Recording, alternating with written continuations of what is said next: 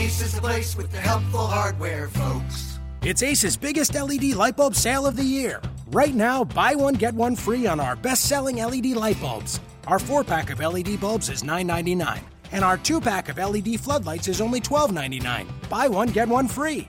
There's no limit on how much you can save, so stock up now. Hurry in. Buy one, get one free on long-lasting 10-year LED bulbs, now through Monday, only at your neighborhood Ace. See participating stores for details. Today's show is sponsored by Talkspace, the online therapy company. For a fraction of the price of traditional therapy, you can pick an experienced, licensed therapist you relate to and feel comfortable with. Each and every therapist has at least a master's degree and has completed over 3,000 hours of supervised work. To match with your perfect therapist, go to Talkspace.com/boom. And to show your support for this podcast, use code BOOM to get $30 off your first month. That's BOOM. Talkspace.com/boom. BOOM. You are Locked On Cavaliers, your daily podcast on the Cleveland Cavaliers. Part of the Locked On Podcast Network. Your team every day.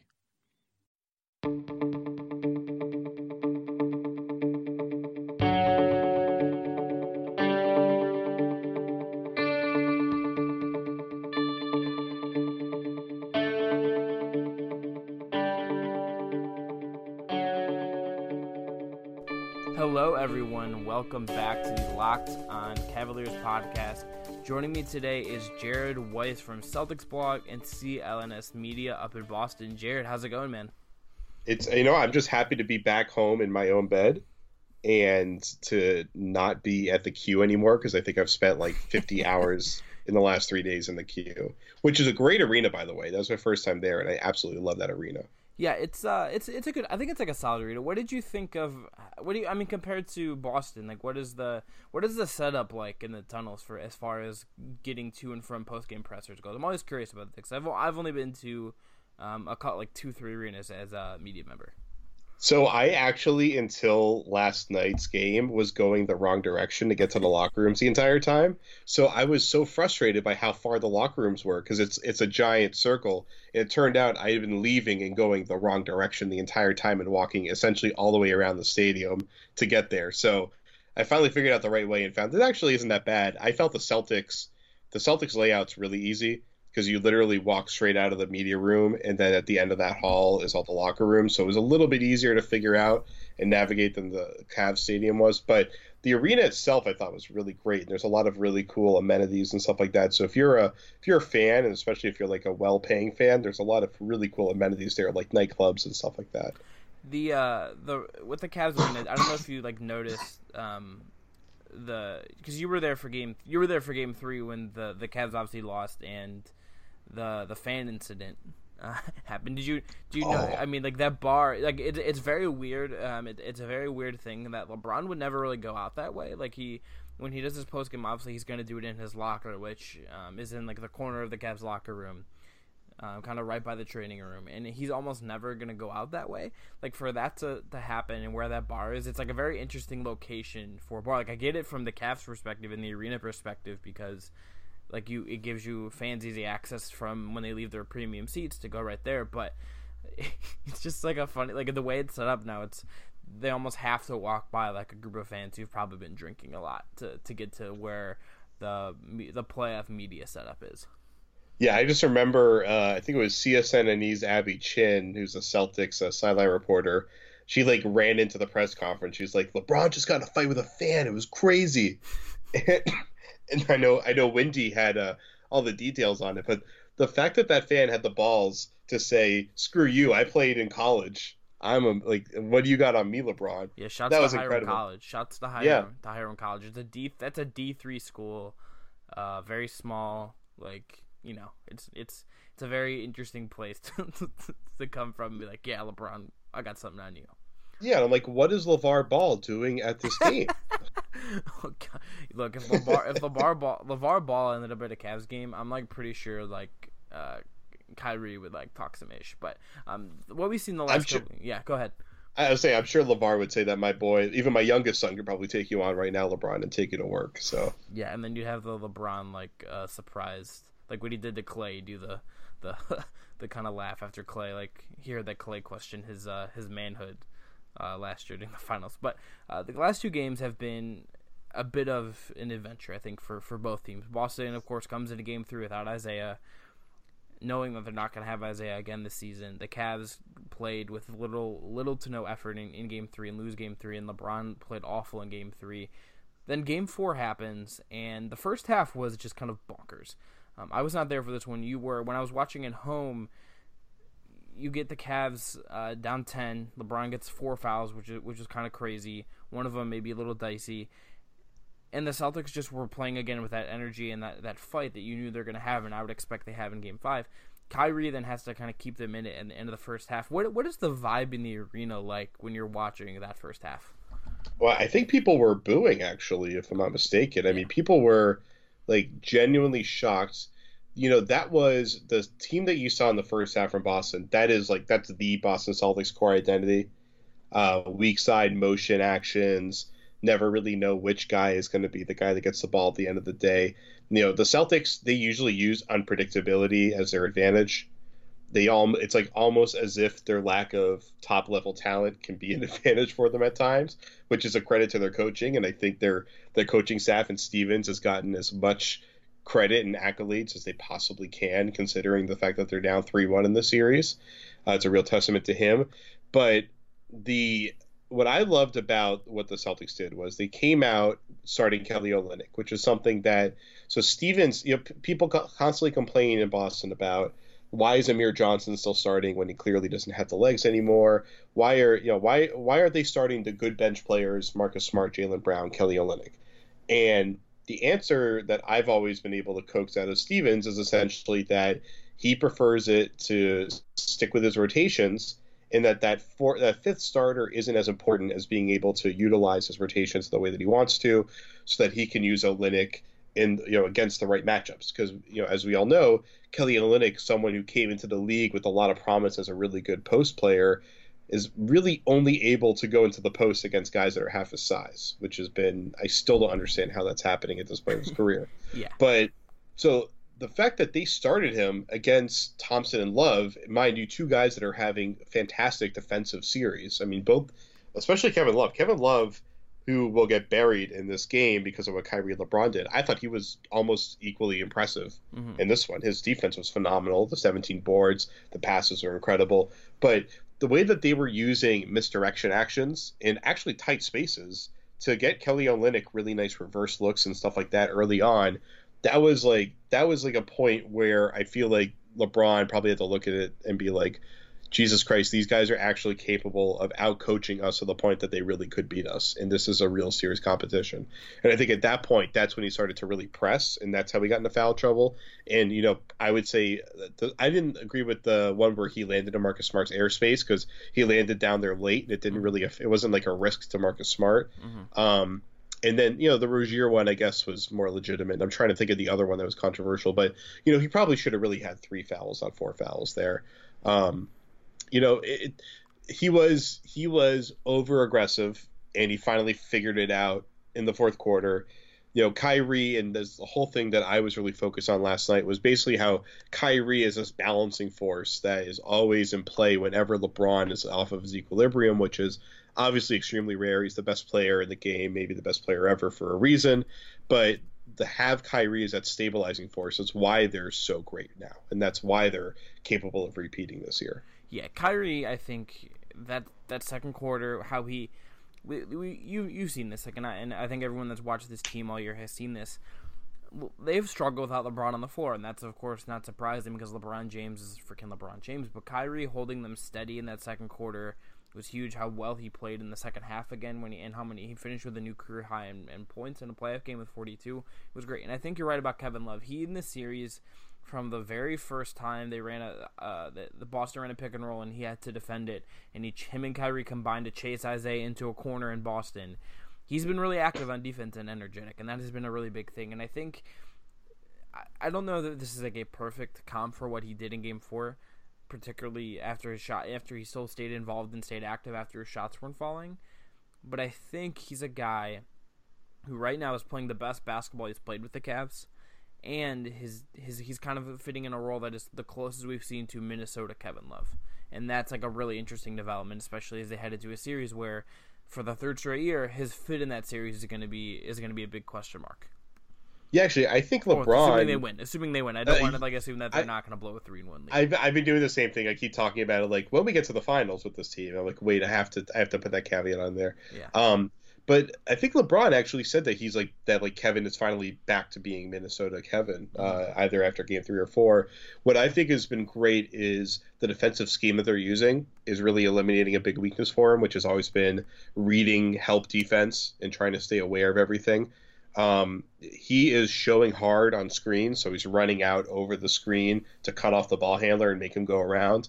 And that was something that Boston really pioneered with their 08 championship team with KG, where it's actually, I think personally, it's easier for a big defender to be able to do that than icing a pick and roll, where you're basically sitting back and trying to play the gaps and try to kind of keep the ball handler contained in a little area. I think that's trickier because you're sitting deeper into the into the half court, and you're trying to have to kind of read all the passing lanes and see everything going on. While when you're running out and hedging, showing hard on a screen, basically your whole thing is you basically just run out there, hit your spot to force the ball handler around you, and then you're running back just looking for your man. You're just kind of chasing him down. So I think that's probably easier to do on a repetitive basis, and that's allowed Kevin Love to kind of minimize the opportunity for mistakes defensively in this series.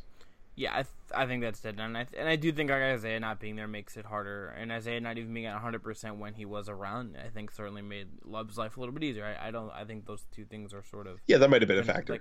Like Isaiah not being super zippy, Isaiah Thomas is gonna impact that a little bit. You wrote a piece for Celtics blog that I would really recommend Cavs fans go and read. The title of it is Poetry in Motion, Inside Kyrie Irving and LeBron James Dismantling the Celtics at their best. So LeBron and Kyrie both have 24 points in that second half. Kyrie, I think, was the guy really carrying them, and LeBron was great in the fourth quarter. He got kind of back to being LeBron James. You had the Kyrie ankle twist where he just tied his shoe up, and people were joking that it was actually just like an in-game night commercial. You just had them both hitting these like kind of crazy shots. How do you think what do you think, after that game, more importantly than how it happened or when it happened, because I think that has so much been discussed in the last couple of days, where does a half like that leave the Celtics? Like, they functionally outplayed the Cavs almost for 6 straight quarters, really, in Game 3 and Game 4. And then that happened in the second half. Like, I know they're not I don't think this team's going to quit. Like, I never have gotten that vibe from them. But where does that put them heading into Game 5? I mean, it puts them in the same position they were in Game 3, where they saw that what they were trying to do wasn't enough. I mean, this is totally different than what happened in Game 2. Game 2 was a no-show. This is, I would say, even more more defeating than Game 2. In Game 2, it was like, all right, we just need to literally just get our crap together, and it will be competitive in Game 3. This was, we played a really good game, start to finish. We being the Celtics, quoting themselves. Celtics played a really good game, start to finish. Obviously, they definitely had some lapses and shots weren't falling as much as they were earlier in the game. But overall, Kyrie Irving and LeBron James hit, like, I would say 8 great shots that were pretty well defended in the second half. And, I mean, that was the difference in this game as far as I'm concerned. I didn't really think there was anything else that really separated these teams. It was pretty much for me just that LeBron is, the Celtics in the fourth quarter, when LeBron catches a switch, this is something I was asking LeBron about. When he catches a switch, they're giving him 2 steps because they would rather him pull up and have more of a risk of him breaking the pull up than get around them, because he's going to get a 3-point play every single time. So you're almost risking more points by letting him get by you because of the likelihood of drawing the foul and finishing. So they're giving him these pull-ups, and just what I wrote about in that piece, I even I showed film examples of it. It's like Kyrie and LeBron, you may think they're different players, but if you look at the tape last night, they look like they were like mimicking each other out there. It was mimery. It was incredible. They were doing really similar dribble moves, pulling up with the same type of rhythm. They're using their through the leg dribble to kind of slowly back down the defender where he doesn't even realize that he's backing down. And then they do a jab step, the defender gets back on one heel, and then boom, pulling up, and they were money every single time. And most of the time, they're hitting half of those shots. This time, they were literally hitting every single one of those shots, and that was the big difference. Mm-hmm. The Cavs like that, I think, are just in kind of an incredibly difficult team to deal with.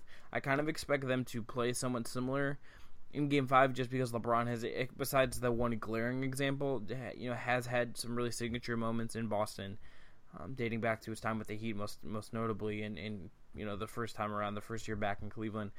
Kyrie, that's the best game he's played all playoffs. I think that's a good thing for the Cavs.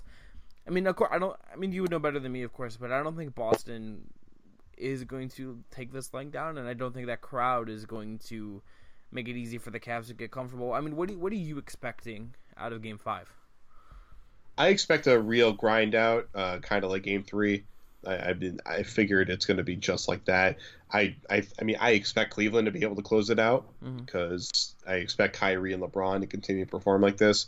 And there's something about Kevin Love being in the Garden that he just loves raining threes. So we'll see if that continues. Generally Boston's 3-point shooting determines their destiny. If they're hitting, I was saying coming into the series, they need to go 19 for 40 from 3 every time that they're going to win a game. And I think that's what Cleveland did. Is that what they did last night? Am I mistaken on that one? Or was it 2 games ago they did that? Boston did that 2 games ago. Yeah. So that they basically hit that mark that they needed to win that game. And I think that's really the only way that they win these. It's like they have to get close to the NBA playoff record for threes to be able to beat Cleveland. And that's how I felt with Isaiah on the floor. Now without Isaiah on the floor, Marcus Smart had that one great game, and then he came back for the Game 4, and he went 1 for 5 from 3, and Avery Bradley went 1 for 7 from 3. So I think you can kind of clearly point to that and being like, those guys need to be able to hit those shots, which isn't necessarily the Celtics aren't doing it right or there's some sort of issue. It's mostly just that they're getting their looks and they're missing them. They're not Kyle Korver. Avery's a good shooter. Marcus is an extremely streaky shooter, but when he's on, he can be very good. He has a lot of mechanical issues, which I feel like I've discussed ad nauseum with everybody on the team and everybody that covers the team. It's a topic that takes an hour to dissect. But I think that these two teams have game planned very well for each other, and they match up very well with each other. I think they bring some contrasting styles that are able to expose each other's weaknesses. But at the end of the day, it's for Cleveland, it's basically are their big three hitting their shots? And then for Boston, it's are they as a team, as their aggregate 3-point shooting good enough to keep up with Cleveland? Because Cleveland is going to kill them in transition, and that's where they really make up for it, is by having the extra point from hitting those threes to kind of hit back at a gradual pace. Yeah, that's actually another area that I think Love has been really good in the playoffs, and I think has made a difference. He's done a really good job of being that trailing 3-point shooter when a LeBron or Kyrie is really driving the ball forward a little bit. That's been a very interesting development for him, I think, and you've seen it at times in this series. I think you're right about the 3-point shooting though, just as a general. Marcus Smart kind of doing a Steph Curry impression in Game 3. Won Boston that game in a lot of ways. Where and Bradley, of course, needs to hit that 3, and it's still a really close game. But Marcus Smart hitting all the shots that he did was huge, and he's not gonna. Like you said, he's not gonna do that all the time. But you need a guy like that to kind of do stuff. Aside from sort of the obvious candidates like the Smarts, Bradley's gonna bring, Horford's gonna bring it. Is there a guy on Boston's team that you think has to play just an insanely good game in Game 5 to get this series to a 6th game back in Cleveland? Jay Crowder with his little groin pull there. I don't want to be a broken record here, but again, he needs to hit his threes. He hit his threes in Game 3, and that was really crucial for him. And it's really just every single guy has to be hot, and then Jay's defense on LeBron has to be better. And Jay's defense, he's not moving with the same speed, and he doesn't quite play with the same power on defense. And no one's really. I haven't talked to anyone that's really had a clear indication as to why is it that Jay doesn't look like he's playing with the same control and power that he was last year. But LeBron is able to get on his hip easier than he should. And I think this is going to be the one where, and it's unfortunate because he's probably going to be dealing with that groin, which he's probable for the game, so like he's not going to miss it, but it's going to be probably affecting him a little bit. But it's like this is like the one where he needs to like, sniff some smelling salts before the game and just get jacked up like he never has been before, because it's going to be on him to just really, really push around LeBron as much as possible and try to coax LeBron into making some bad moves and turning the ball over. Has this series, besides some of the injuries in Game 3, I don't think anyone really saw coming, has this series played out how you thought it would? Yeah, I thought that it would be a 5-game series with the Celtics. I figured they would take one of the first 2 games, and then they would come back to Boston. I predicted them to win that Game 5 in Boston and then lose in Cleveland in Game 6, which could still happen, so it could still play out that way. It didn't play out the way I expected it, and obviously Isaiah going down changed all of that. But yeah, I figured Boston would be... They would be able to take one of those first 2 games in Boston, and then they would get like really, really pushed down by Cleveland, and with their backs against the wall, they'd be able to fight back one last time in Boston before the last gasp.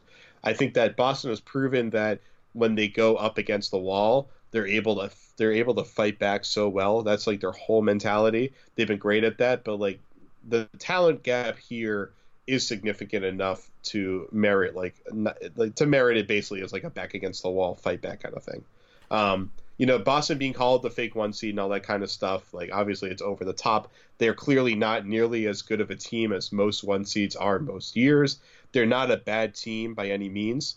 They're a team that gets by not on their raw talent, but basically on their system and their aggression, and getting at that level on a consistent basis in the conference finals against a team that is both talented enough to win 70 games if they really wanted to, which they obviously didn't, but also can play with the level of intensity because of who they have as their leader, because they have the most mentally capable guy in the game. It's just not enough. It's really just that simple. Let's say the series does end on Thursday night, ends in Boston, ends in 5. I mean, I think there's a lot of discussion lately, and I think some of it's a little bit crazy about Isaiah, and I think about what this Boston team is and where their timeline is. And I mean, where do you think, is this series what they just kind of reasonably could have hoped to accomplish this year? Is this their ceiling? I mean, when we look back at this Cavs team and we look back at what kind of quality teams they're facing, was this, the Isaiah injury aside, of course, kind of what their best case scenario was going to be? Yeah, I mean, I thought this is what they were going to get to with Isaiah. So, they're, as far as the franchise development, like they still have like tons more to add to the team. So obviously this isn't the peak for them. I think this is as far as they're going to get with this roster. But they can add more. If they were to add Hayward next year, I think it would be really close. I still think Cleveland would be better if you added to this team the way that they played throughout the season. But they don't really get consistency on their roster. I think it's been the biggest issue is Horford.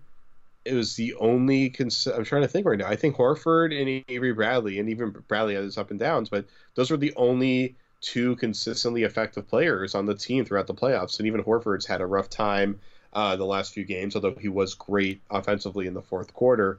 But yeah, like they don't, Tristan Thompson is like a guy that I look to, is like the kind of guy that the Celtics really want. He is, every single game he leaves a very clear mark on that game. And I feel like that's what Jay Crowder was doing last year, and he isn't quite doing it at the same level of consistency this year. But like that's what they really needed out of Crowder. And I think Thompson gave that to Cleveland, while Boston hasn't had that guy that they could point to every single game as being like the unsung hero and being the one that really facilitated and cleaned up and really kind of did all the non-star plays that they needed.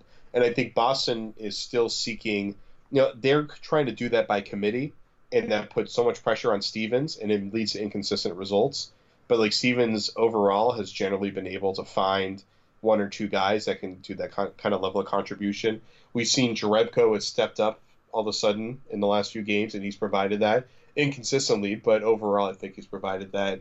Olynyk gave them some of that in this game, but like there's some nights where Olynyk looks like garbage. It doesn't matter to the Cavs fans; they're going to boo him relentlessly no matter what. So, which has been really fun to see, by the way. That was really funny. Yeah. But Boston is basically, I think Boston overall relies on Brad Stevens to constantly be making adjustments throughout the game, constantly reevaluating what's working, and tinkering and experimenting. And the problem is he keeps having to go to Tyler Zeller, and stuff like that. And that's what really kills him.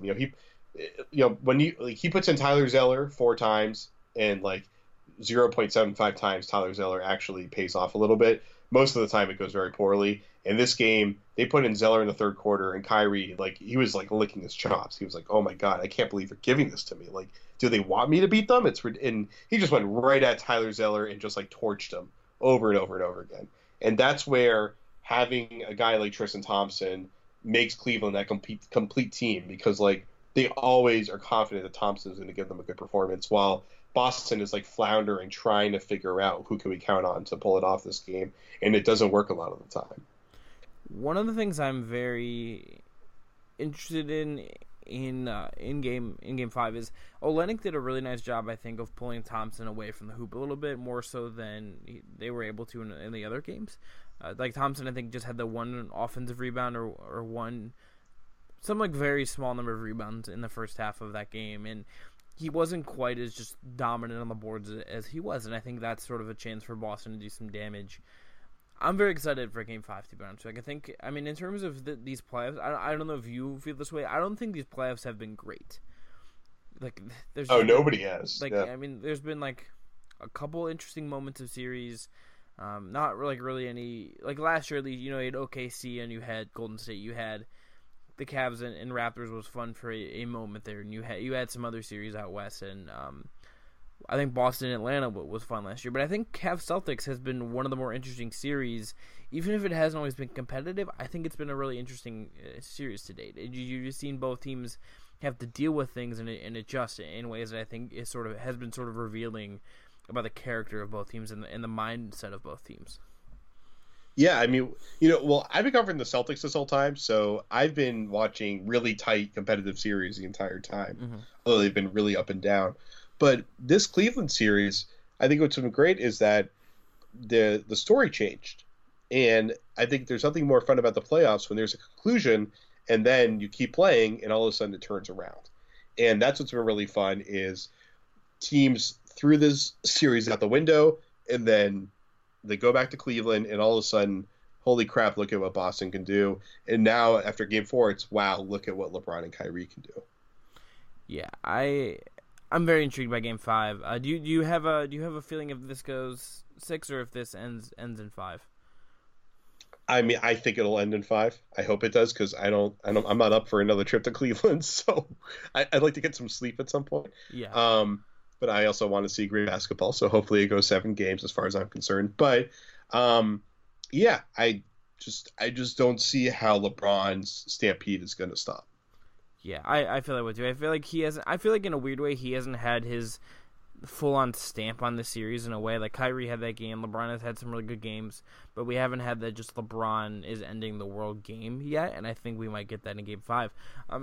Just when you look ahead to the finals, and I don't want to jump. I hate jumping ahead before we actually get to that point.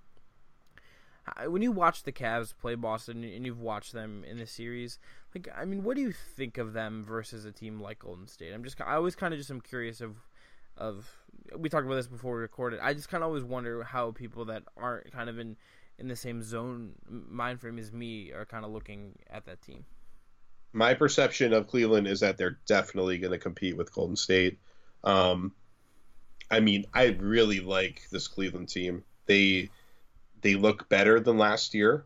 I think all their guys are more capable than last year, but their bench hasn't really produced offensively enough for me to think they would keep up with Golden State in the long run, because Golden State doesn't have second units. They just have mixes of their first unit, really. It's they always have one of the top 5 players or one of the top 10 players in the NBA on the floor at all times.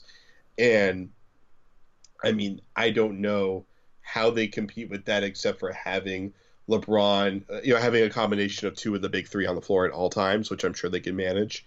But I think it'll be a competitive series, at least 6 games. I would agree with that. I would think I would think it's going to get close. I think the Cavs just have a lot more questions to answer. Like, I think the way you've seen LeBron used in this series, you can't use him against Golden State that way. That's kind of my thing. Like, I don't think you can have him roam in the way he has there, and I think that's going to be a big change for the Cavs. I don't know if you saw Lou's comments that he says the Celtics are harder to plan for than the Warriors. Yeah, that was funny. Yeah. That's such a troll. That's such a troll move. Well, I have no other read on that. Well, hold on. So, I mean, I don't remember exactly how the question was framed, but the point that Lou has been trying to make is, and like this has been like a lot of questions have been leading on the subject. It's that this is a new Celtics team that you've never seen before because it's always been relying on Isaiah. So how tricky is it to go up against this team that's like having to reshape who they are all of a sudden, which isn't really true because they're kind of just relying more on their system stuff and less on the kind of like crazy ball actions that they could do with Isaiah. So like really it's not that complicated. I mean, I'm not having any trouble really scouting the Celtics team, so I'm pretty sure Cleveland's expert NBA coaching staff isn't having any trouble with it either. So I think Lou was probably trying just to make the point that there is obviously a level of unknown when you're going up against a team that lost the guy that runs its offense, and they're repiecing together their offense. And I don't think he was trying to say that Boston is more complicated than Golden State, because Boston is literally running a very similar motion-based system to what Golden State does, just not at the same level that Golden State can run it. But like their systems are very, very similar. And there's not a Kevin Durant. That's the thing. It's like Jay Crowder needs to step it up to be more like Kevin Durant. Yeah, I mean, come on. Like, clearly he just has to, if you just work hard enough at anything, you can become a 6'11" freak. That's the thing about the Cavs' defense that I have a really hard time reconciling, is that, like, they're going to leave guys open, and they're certainly doing it so far in every series. They've done a lot of that by design. Like, they're enticing certain guys to shoot. Like, they want Marcus Smart to shoot. That's why they go under every freaking screen that the Celtics set for Marcus Smart, and they want those guys to shoot. Like, you can't do that against Golden State. Like, even if you adopt some of the defensive principles you've used the first 3 rounds, like, you can't go under Steph Curry screens. You can't go under, like, Durant screens. And if they go small, like, you can go under Iguodala screens, but can you, like, really, after how he's played so far, go under Draymond Green screens? Like, there's just a lot of questions I have about, yes, like, you're seeing the motion-based thing Boston's doing, but it's sort of different than... it's like just that's another level, and I kind of wonder if what they're doing right now with playing Richard Jefferson over Channing Frye too is like they're just trying to use the series to get ready for that final series. Yeah, I mean, I kind of think we're going to see Channing Frye a lot more in the finals, and like going back to even what we were talking about with Kevin Love, I don't think they're going to be hedging on screens like that anymore. They're going to have to ice on Steph Curry because they need to be able to have the flexibility to quickly run out to the weak side, because the Warriors zip the ball even faster than Cleveland does. Cleveland's going to have to be really spread out on defense. Their discipline on defense is going to be way greater.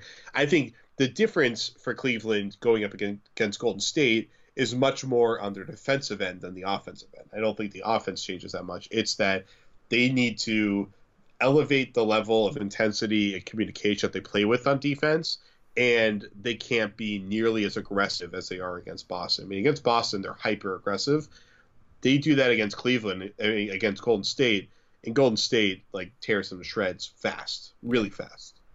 In Golden State, like you were saying, it's like Boston always has 1 or 2 shooters that you can settle for on the floor at all times. Golden State very rarely even has 1. And even when Zaza's out there, it's like they still make it work.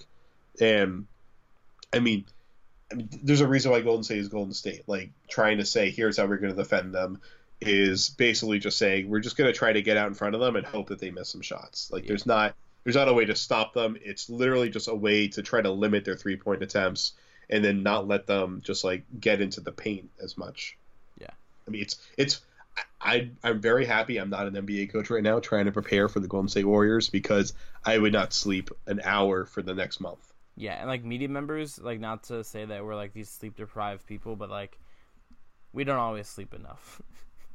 Oh, I'm right there. I worked from 8 a.m. yesterday until about 10 a.m. this morning, and so I'm feeling it. I don't know how these guys grind it out. I mean, I know they get naps and stuff during the day, but I don't know how they grind it out on a daily basis. I mean, that's one thing I saw. There's one thing I've found is And this is my first year traveling with the team during the playoffs. It's also the longest playoff run they've had since my first year covering when they lost to LeBron in the conference finals.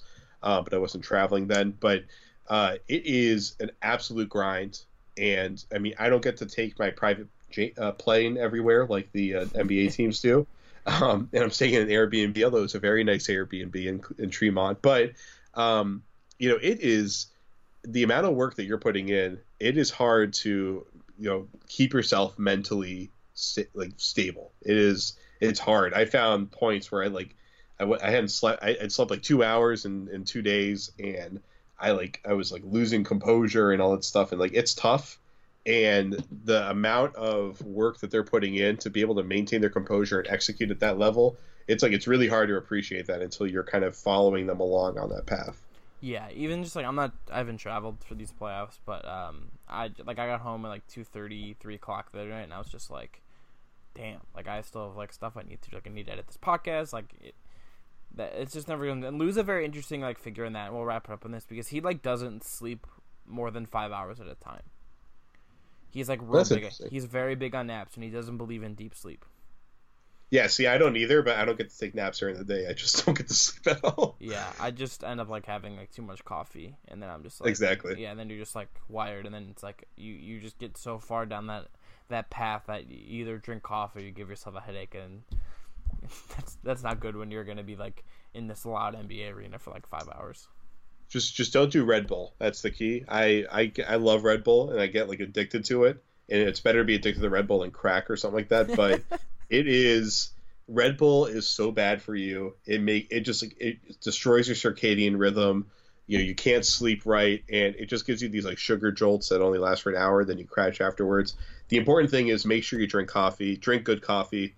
And I found that when I'm drinking good quality coffee, not crappy convenience store coffee, I actually feel much, much better. So if there's anyone out here grinding away listening to this podcast, one piece of advice we can give you from this NBA podcast is drink good coffee and don't drink Red Bull. Yeah, don't drink Red Bull. I went through a Red Bull addiction phase in college, and I felt terrible. You just feel terrible, and you feel real jittery all the time.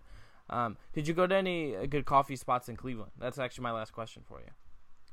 Yeah, it was Erie Island Coffee Shop right near the queue. The best. Yeah, it was so unbelievably good. I had to wait an hour to get my cup of coffee for some reason, but it was totally worth it. I had it before shoot around a few times, and I loved it. It was really good.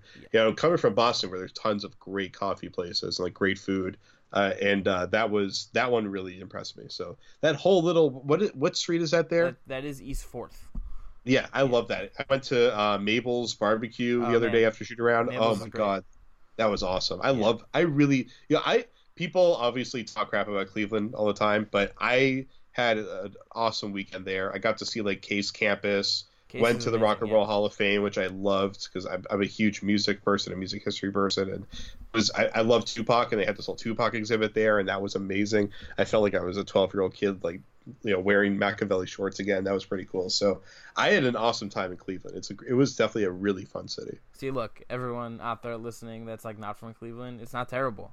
You got it really isn't. Well, I would say that from the perspective of someone who was spending most of his time covering the NBA and being in the queue. So I mean, I had a little bit more interesting access to the city than a lot of people do. Yeah, I think if you're, I will say, I guess as a Clevelander, I do think if you're in that area where you are downtown, there is a lot of access to some of the better restaurants, and it's walkable down there. And if you get to other parts, it gets a little different, but. Yeah, I saw those parts too. Trust me, the burned out buildings and everything. I mean, there's some crazy stuff there. Yeah, there's definitely some aspect of it, but I think if you're working and you just have to go eat and get coffee and stuff and you have time to go to the Rock and Roll Hall of Fame and you have time to go on the water, there are actually stuff there. It's not this people make it out to be this you have nothing to do but sit in your hotel room. That's not really true. I mean, for me, I'm a really big urban photographer, so I love going to these places where there's burned out buildings and stuff like that because it's my muse basically. So I find it all really exciting. So I love it. Yeah, Jared, man, it's been a pleasure. We found out that you're a fan of the Lane, which is a terrible name. Actually, I do have one last thing I need to ask you. Was Machine Gun Kelly's half gun performance as bad as I read on Twitter? Wait, say that again. I just lost you. Was Machine Gun Kelly's halftime performance as bad as as bad as I read it to be on Twitter. So I had to go do a Facebook Live with Coach Nick at B-Ball Breakdown, so I missed most of it. But I walked back in the room or into the arena right as it was wrapping up, and it was him and whoever the UFC fighter was. Sorry, I don't follow UFC, so I didn't know who it was. And they were just like screaming. I think they were just like screaming the chorus. And like, I'm someone who loves hip hop, but I'm always mortified to go to hip hop shows because hip hop performance quality is not really something valued in the hip hop community in general, although it's gotten better over the years. And this one looked like it was pretty low on the scale of performance quality. They were basically just like screaming the chorus over and over again, holding up the UFC heavyweight belt. So yeah, it kind of looked like Machine Gun Kelly did not have nearly as good of a performance as Machine Bun Kelly Olynyk, who was definitely a lot more exciting. That's a great pun. That's a great pun. It's a fantastic pun. I love puns. Jared, it's been a pleasure. Thanks for coming on, and enjoy Game 5. I'm sure one way or another it'll be a great environment for a playoff series. I can't wait, man. Thanks so much for having me. Thank you.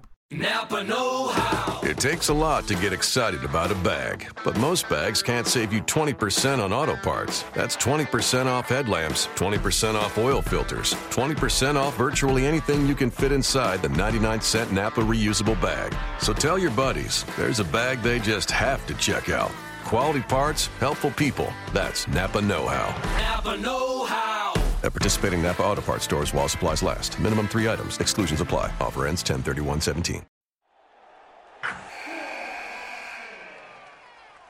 Wilson, you sent the game-winning email at the buzzer, avoiding a 4:55 meeting on everyone's calendar. How did you do it? I got a huge assist from Grammarly, an AI writing partner that helped me make my point. 96% of Grammarly users say that it helps them craft more impactful writing. Would you agree? Grammarly helped adjust my tone to navigate tough work conversations. And it works everywhere I write, so I can quickly communicate effectively. Your teammate used Grammarly to summarize an important document, making a 3-pointer. How did he do it? It only took one click. When everyone uses Grammarly, everything just makes sense. You made an incredible slam dunk to end the game. The meeting was canceled, and your team will go home champions. Go to Grammarly.com/podcast to download it for free. That's Grammarly.com/podcast. Easier said, done.